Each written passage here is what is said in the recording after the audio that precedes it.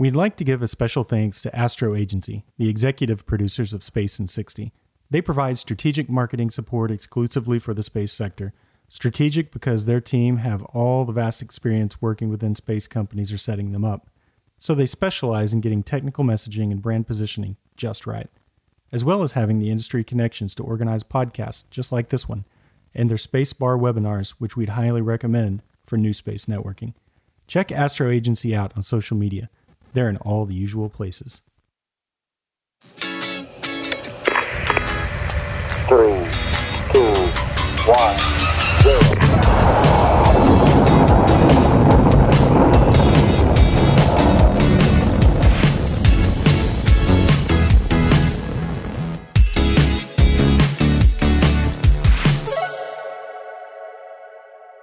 And we're back. Space in 60. Andrew, Chad, glad you're back. It's good to be back, my friend. It's good to be back. Did you guys watch the Capella launch? We did. We had it up on the TV. My little one was saying stars and rocket. Been teaching her the space keywords, so that was pretty awesome. Chad, I guess you didn't watch it.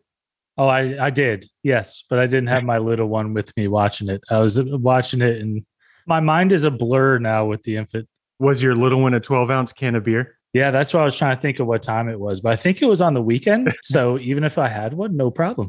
It all works out.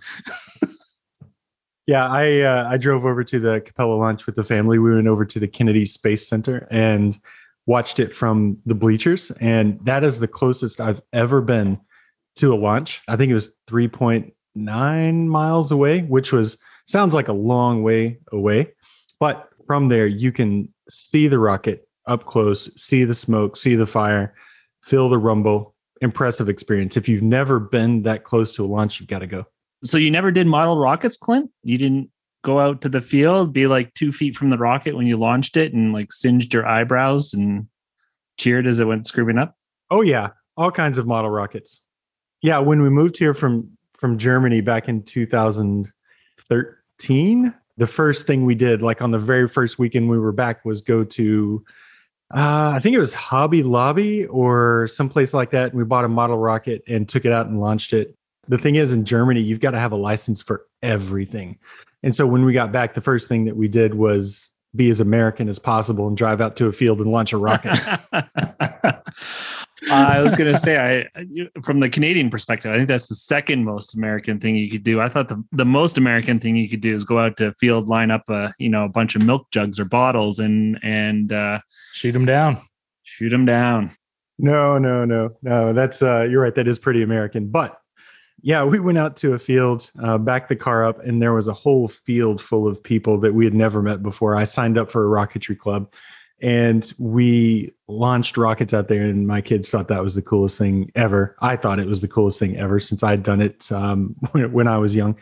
We've gone to a lot of launches since being back in Florida. And a really fun thing that if you can mix lots of American things together, we had some colleagues from Canada, industry colleagues, some from Canada and some colleagues from Germany. We all drove out to the beach, backed the Ford F-150 up on a large embankment, put some lawn chairs in the back, ice chest full of beer, and the international friends loved the tailgating experience of watching a rocket launch at 2 a.m. from the back of a Ford F-150. Just note to our audience, Clint is putting that plug in there because he really wants the new electric Ford F-150. Yes. I'll put my plug in for that too then. It does look pretty amazing. Yeah. The Lightning is awesome, but I've already put money down for a Tesla pickup, the Cybertruck. Don't know if I'm going to go forward with it, but the Ford Lightning is pretty awesome. That's funny. It can power your house. I'm in Hurricane Central, and I don't know if you saw that. Did you guys watch the trailer when it came out? Mm-hmm. Yeah, I watched the next day. Yeah. Yeah, you can actually plug in your Ford F-150 Lightning into your house and power your house for up to 3 days. Yep.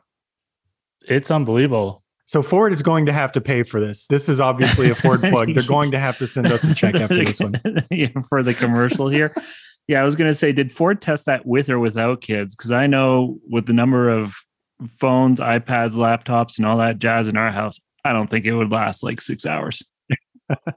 Well, I will say the Ford F-150 and the Tesla Cybertruck are ideal for watching rocket launches. 100%. Can't argue with that. And we'll test them out for them if they want, for a little while until they're released to the general public. Just throwing it out Great there. idea.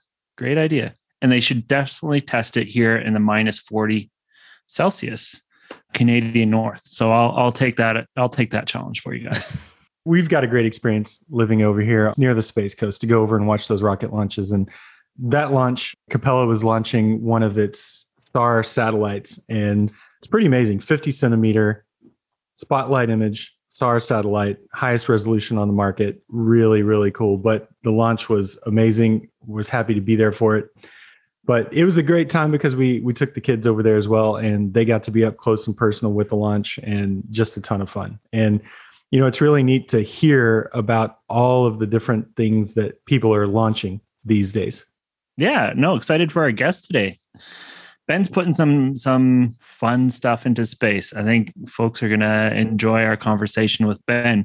Ben's kind of a surprise guest for me. What's he launching? Are we going to give it away?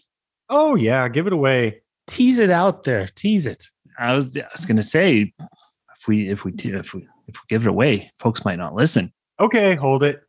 Don't give it away. I'm sure everyone wants to hear. Let's let Ben disclose it when he gets here.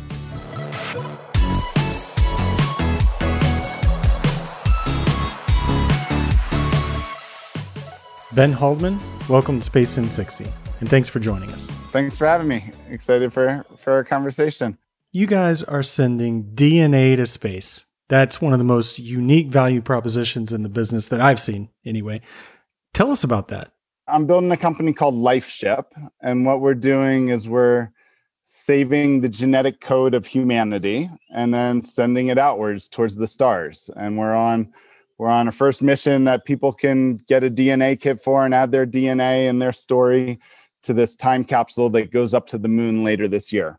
It's a way to engage people in space, a way to send people as part of a space mission, and then a way for people to be part of this curiosity and wonder of what could happen in the future. I've been working on space things for about 20 years. I worked with Andrew at Planet Labs for a while and built a big network of satellites and worked on rockets. And the vision for my life and the big project I'm working on is helping spread life beyond Earth.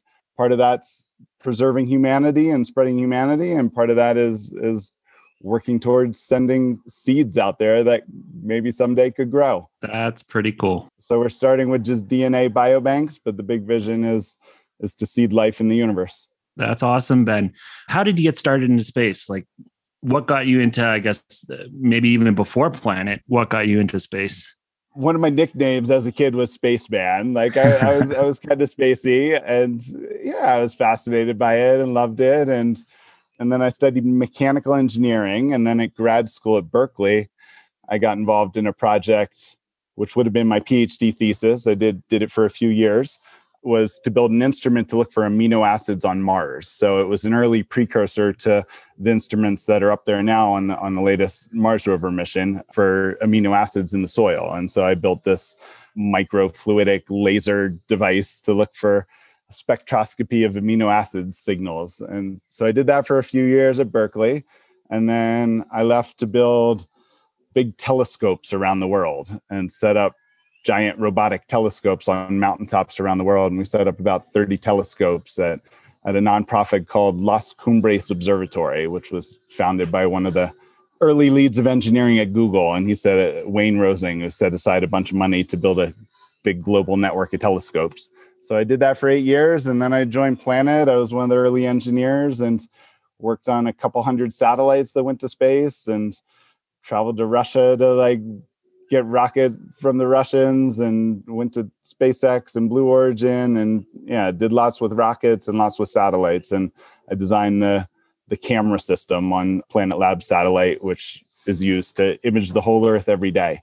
So a lot of telescope and optics and camera work, both looking out to find new planets and then looking in to observe our Earth and protect our Earth and care for Earth. And so this really helped connect me to this, both like a fascination of protecting Earth and like the overview effect we get of looking at Earth and taking a step back, and then also this like, is there other life out there? Is part of our role in the universe to help spread life? What other planets could be out there that could support it in the future or could have it now? And so both the curiosity and this long-term like existence of life in the universe, and whether we have a role in helping perpetuate that, and then also protecting Earth and caring for what we have here, has all kind of come together to this vision of, oh, let's protect the blueprint and code of Earth and save that forever, and also take steps towards spreading life outwards and do it in a way that is a low-cost consumer product that connects millions of people to space.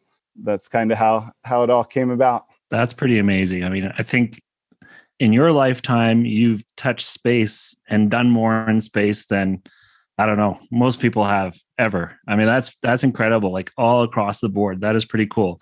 You've kind of been to Mars. You've been to 30 mountaintops, or looked out off 30 mountaintops into space.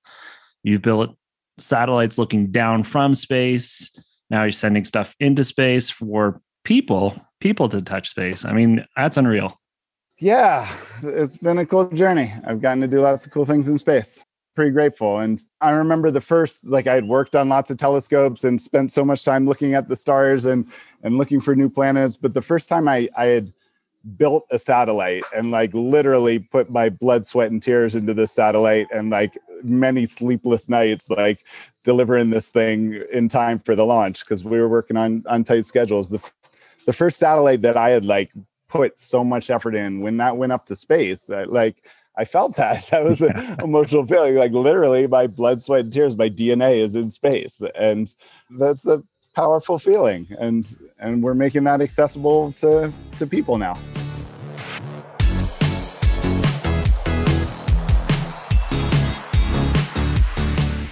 So Ben, you having built hundreds of satellites, is there any chance that maybe you snuck something into the spacecraft before it launched? I know we got one of my dog hairs into one of the satellites at one point, not necessarily intentionally. Yeah, I don't know if I snuck anything in there. No signatures, no little Lego guys. I was going to ask about the signature. At least sign something that's up there. I probably have my name written some secret places. Sure. There we go. Good. Every engineer's done that. Everyone. And it's funny, of all our guests that come on and put a satellite in orbit, I think they've all said the same thing. Like they feel like a part of them is in orbit with their satellite, and equally blood, sweat, and tears, same kind of passion, I guess, the best way to describe it. Right. So, I think there are probably a lot of people listening that wonder, how do you get your DNA into space? Or better yet, how do I get my DNA to Ben? We have a consumer kit for like $100 where you order the kit, you get it in the mail. It comes with a swab, and you do the DNA swab and then mail that back in the prepaid envelope. And then we pull your cells off of that swab, and we've already done a run of 1,000 customers to process their DNA. We extract your cells off of it and then lyse them open and clump the DNA together and pull it out using what's called an ethanol precipitation. And then so we get like a powder of your DNA essentially. And that all goes with a DNA collection of other species as well. And then of humanity in a small capsule. And the capsule, the first one we're doing with our partners with Arc Mission Foundation, and it's called the Lunar Library 2, and that one's launching later this year. That capsule's already closed up and sealed and at the lander. Then we're working on another mission that'll happen in the next year or so, and we're already on another moon mission. It launches on a rocket, and then there's a lander on top, and the capsule is a small part of what's in the lander. The lander can hold, I don't know, it's probably about the size of a kitchen table, and it can hold about 50 kilograms. And we're a fraction of a kilogram because DNA is so small. And so this launches on the rocket. You get to, as a customer, we'll have a live watch party for the rocket, and we'll have a build up to the event. And then so you're part of this rocket launch in the community that's going up to the moon together.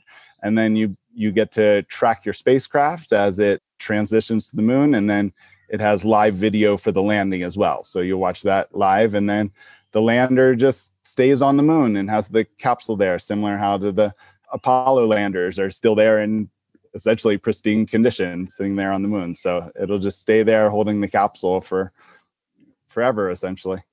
Once my DNA is up on the moon, and maybe this is a little far-fetched, but is there any like alerting system or like a security fence? So if a UFO comes by and aliens want to grab my DNA, I get a notification, or I may we'll put that into the feature request. there we go. Feature It's request. on the roadmap.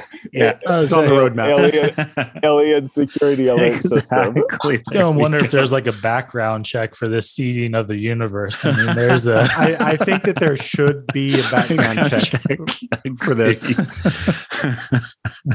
You know, the first person that I ever heard of doing something like this was with James Doohan, the Scotty from Star Trek. And it's the first time that I ever considered that something like this might be possible.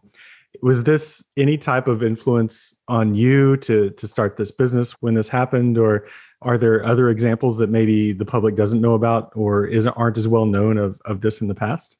Yeah, so I forget exactly when Scotty was beamed up, but I remember seeing the article. I think I saw that after we were well underway with this. That's part of the fanciful future of this is we're essentially saving your blueprint and your story, which is essentially a first form of saving your consciousness. And the big dream is, could we eventually intelligently seed life out there and regrow you, or like send something that could grow a receiver and have you control an avatar out there? It's just like a baby step towards bigger visions of how could we beam ourselves to the stars. Yeah, I know Scotty did that. I know Stephen Hawking's DNA went up, I think, to the International Space Station as I think it was called the Eternity Drive. And neither one of those did I know about before starting LifeShip, but both are this case of this famous space person like getting to leave a space legacy and go be part of space in this inspiring, wonder-filled way of like, what does this actually mean to preserve my code? You know, I'm trying to hold back here and be professional about it, but like I'm unbelievably excited, and I'm probably going to be signing up as soon as we get off this podcast today. But I've been talking about this with my family and my wife forever, that this is what I want. When James Doohan's ashes were, I guess, weren't exactly supposed to be going to the International Space Station, and they were taken up in 2008. And only recently in the last year was it announced that they were actually on the space station, you know, and I've been trying to think of, you know, what path is there for an ordinary guy like us to be able to, and, you know, if there is the possibility that guys like Andrew and Chad would be reconstituted in space, I would encourage you to put those filters on in any way possible. Because like, they're with me here. I don't want them up there with me.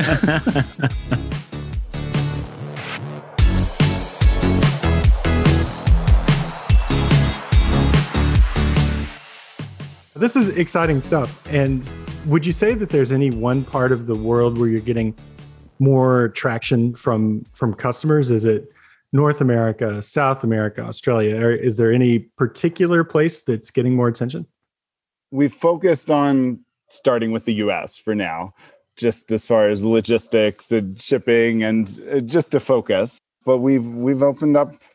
Yeah, we do get contacted from Europe and UK, and someone from Singapore pinged me the other day, and we've probably sent them to 15 different countries, and that's without us even having it open to international. That's just people requesting it.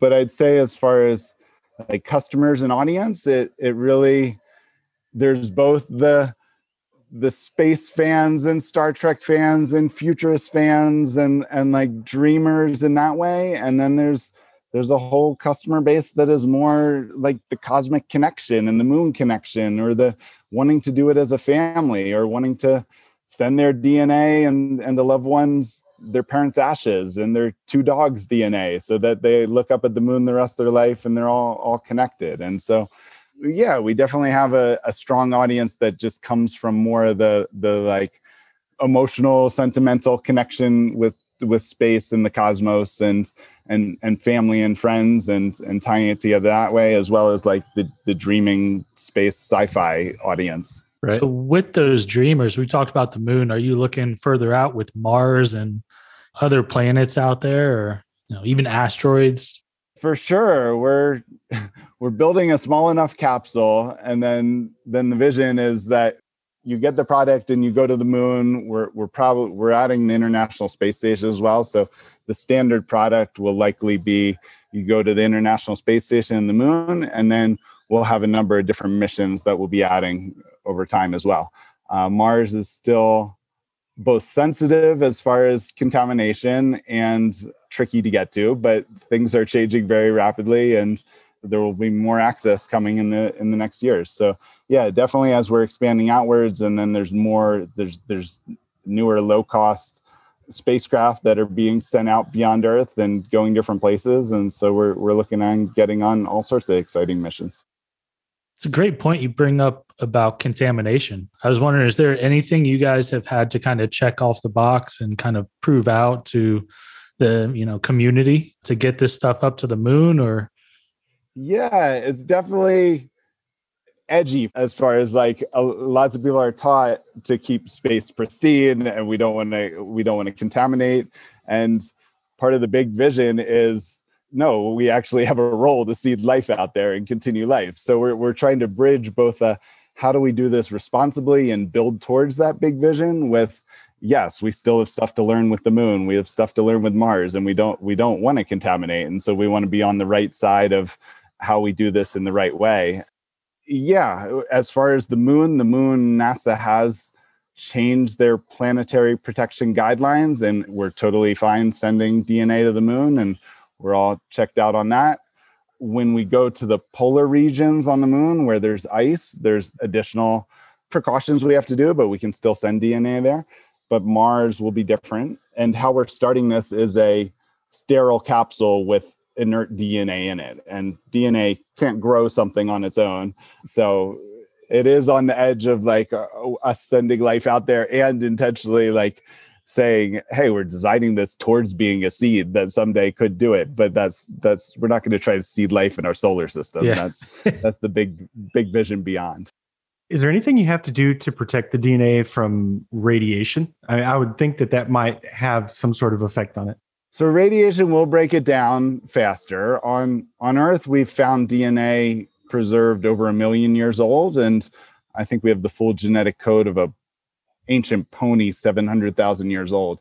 On the moon, radiation will break it down. You can still piece DNA back together as it's fragmented. That's like how we get woolly mammoth DNA or ancient pony DNA, is you piece together fragments anyway. So it'll break down quicker. We think it'll still in this first capsule last 10,000 years or more, but the vision is to start adding more and more radiation protection. And then if we drill down in the surface of the moon and put it underground, or future landers to the moon are going to lava tubes and underground areas, because those are of interest for humans living there because they're protected from radiation. So in the future, we'll look to agilely increase how long DNA can last up there.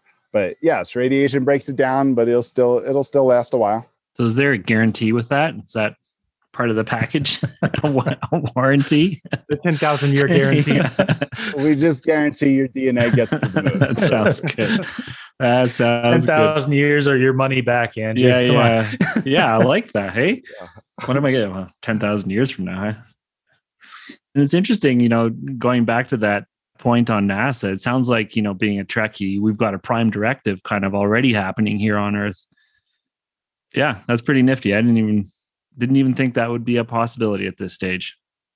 And the other thing that you were talking about there about sending it to the International Space Station, it just makes you think on those follow-on steps, wouldn't it be fun to have like your DNA in a satellite that's in orbit and in some SDA softwares, tracking all the orbital stuff out there. There's a little satellite called Andrew Plipchuk in orbit for, again, 10,000 years. Yep, your own personal satellites. Have you ever wondered how to get your company's latest news in front of a global space sector audience? then get in touch with Room Space Journal. With a large digital and print audience focusing on space, astronautics, science, and the latest news and developments from the sector, Room Space Journal is a direct route to increasing brand awareness in space. For the latest space news and to download a media pack, visit the website at room.eu.com.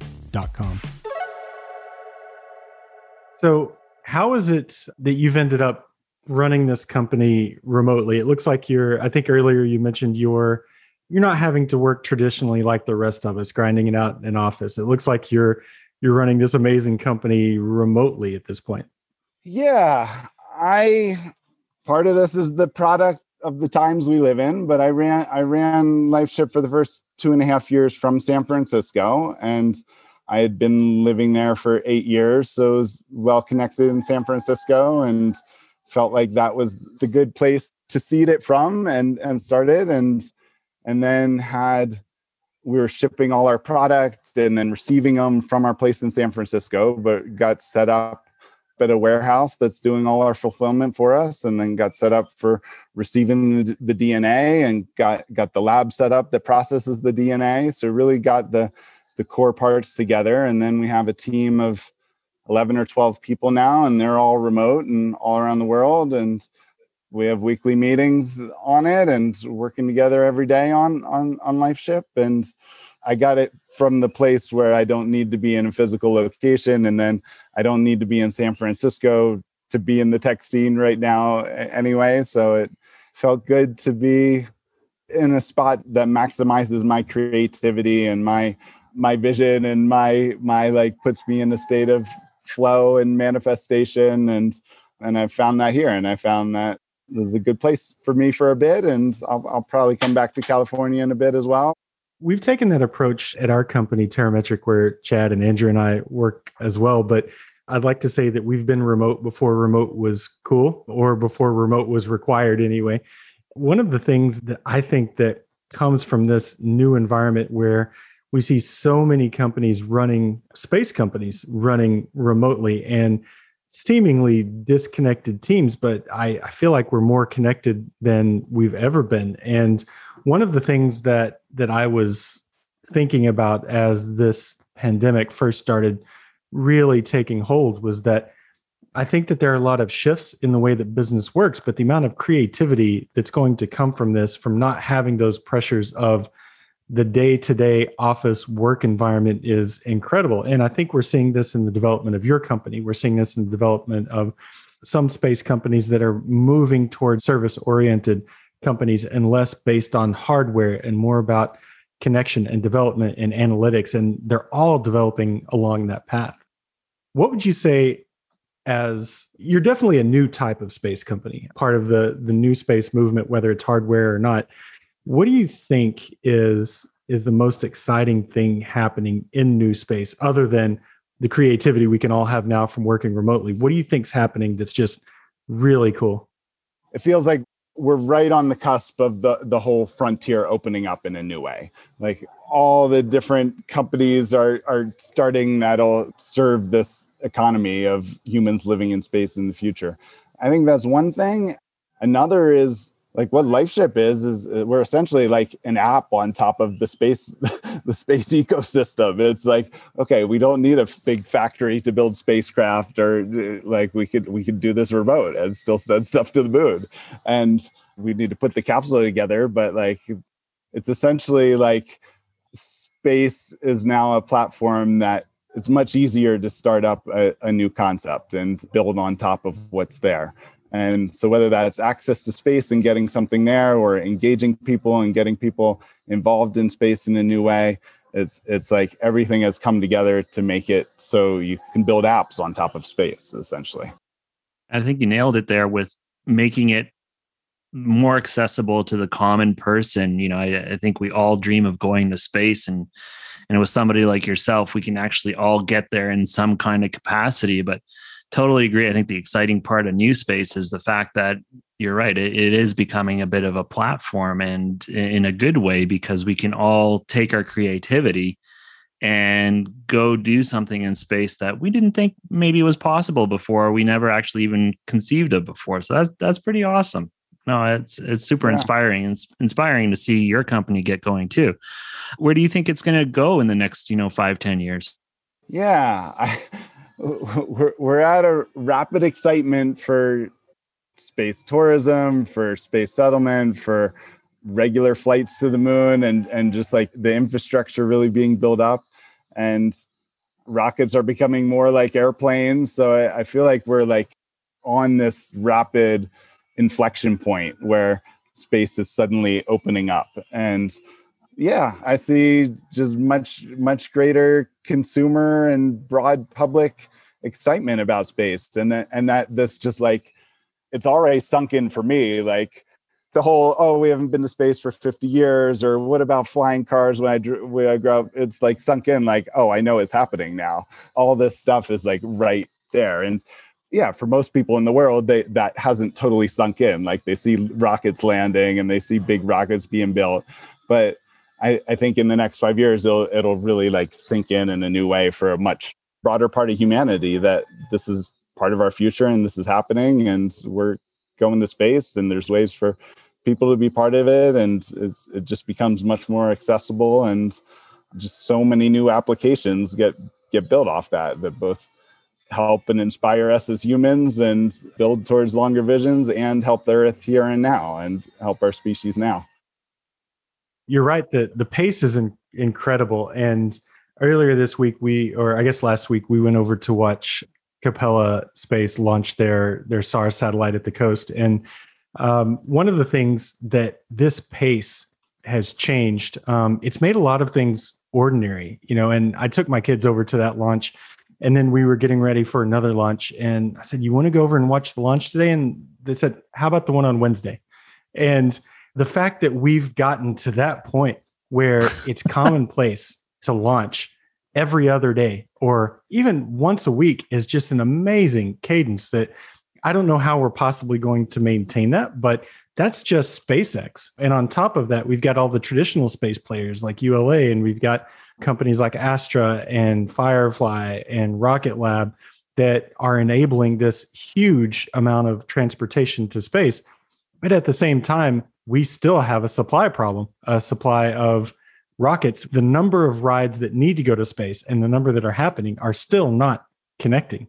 I'm absolutely thrilled that it's becoming commonplace. I don't think I'll ever lose the awe that I have for it, but to sit on the beach and feel the rumble of that rocket as it heads up is just an amazing feeling that until you've experienced it, it's really hard to describe. And I think if we had more people that were able to attend the launch at such short distances and feel, not just see it, it's nothing like it is on TV, but actually feel it shake your body, the number of kids and youth that we'd have going into STEM programs would balloon or skyrocket.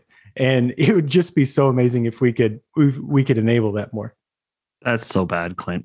That's so bad. I'm guilty of dad jokes. Couldn't help it.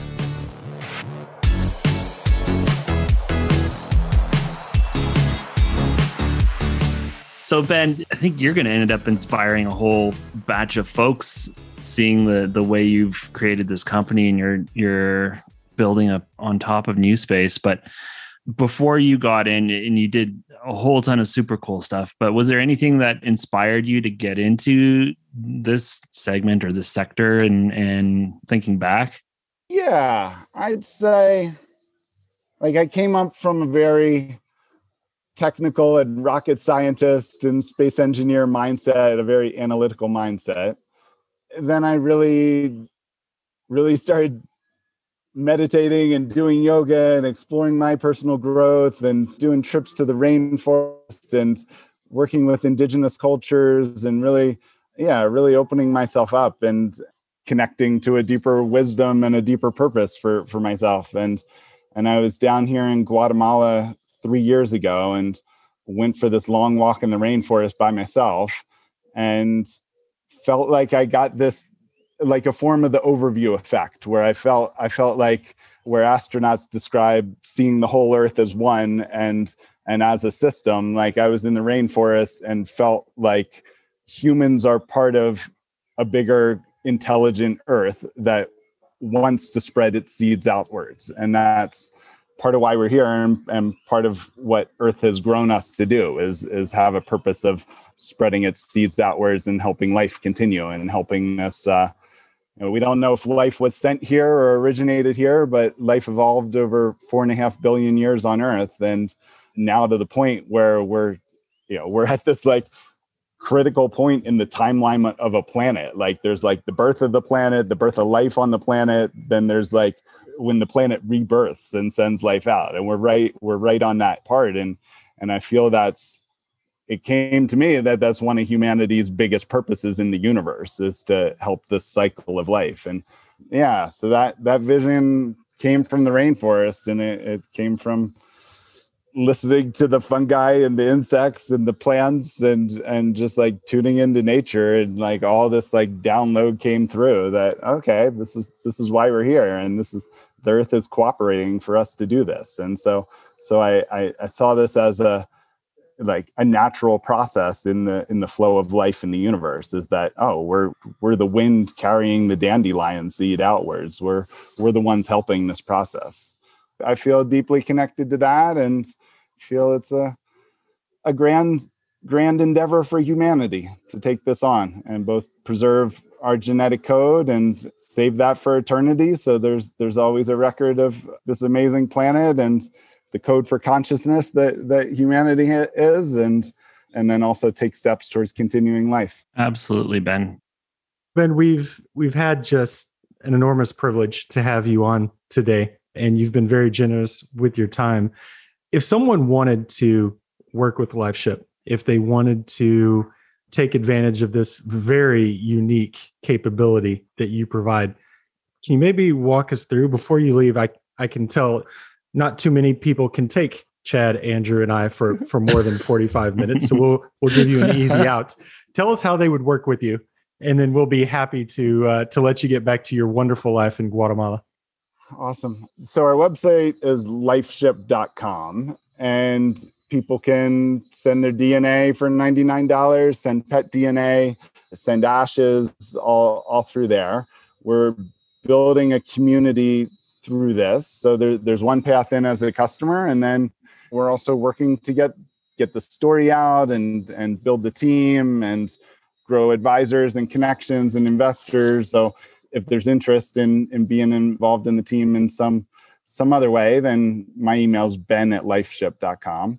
Ben, thank you so much for your time. And if you are interested in working with LifeShip, feel free to email Ben or go to lifeship.com. And I think it's an experience that I'm definitely going to take advantage of. And I won't grab Chad and Andrew's DNA without their consent, but I don't know, maybe. No, it's super exciting. It really is. Fantastic, Ben. Thanks for coming on and talking about your new journey and where you're heading.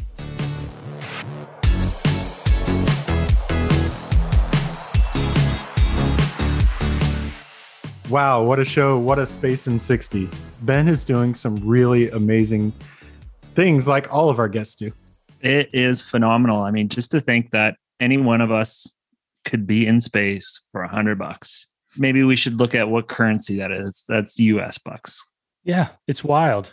I have to say, after hearing Ben and his passion for this and the fact that they're already in business, ready to go, and I can somehow be a part of going to space for only $100.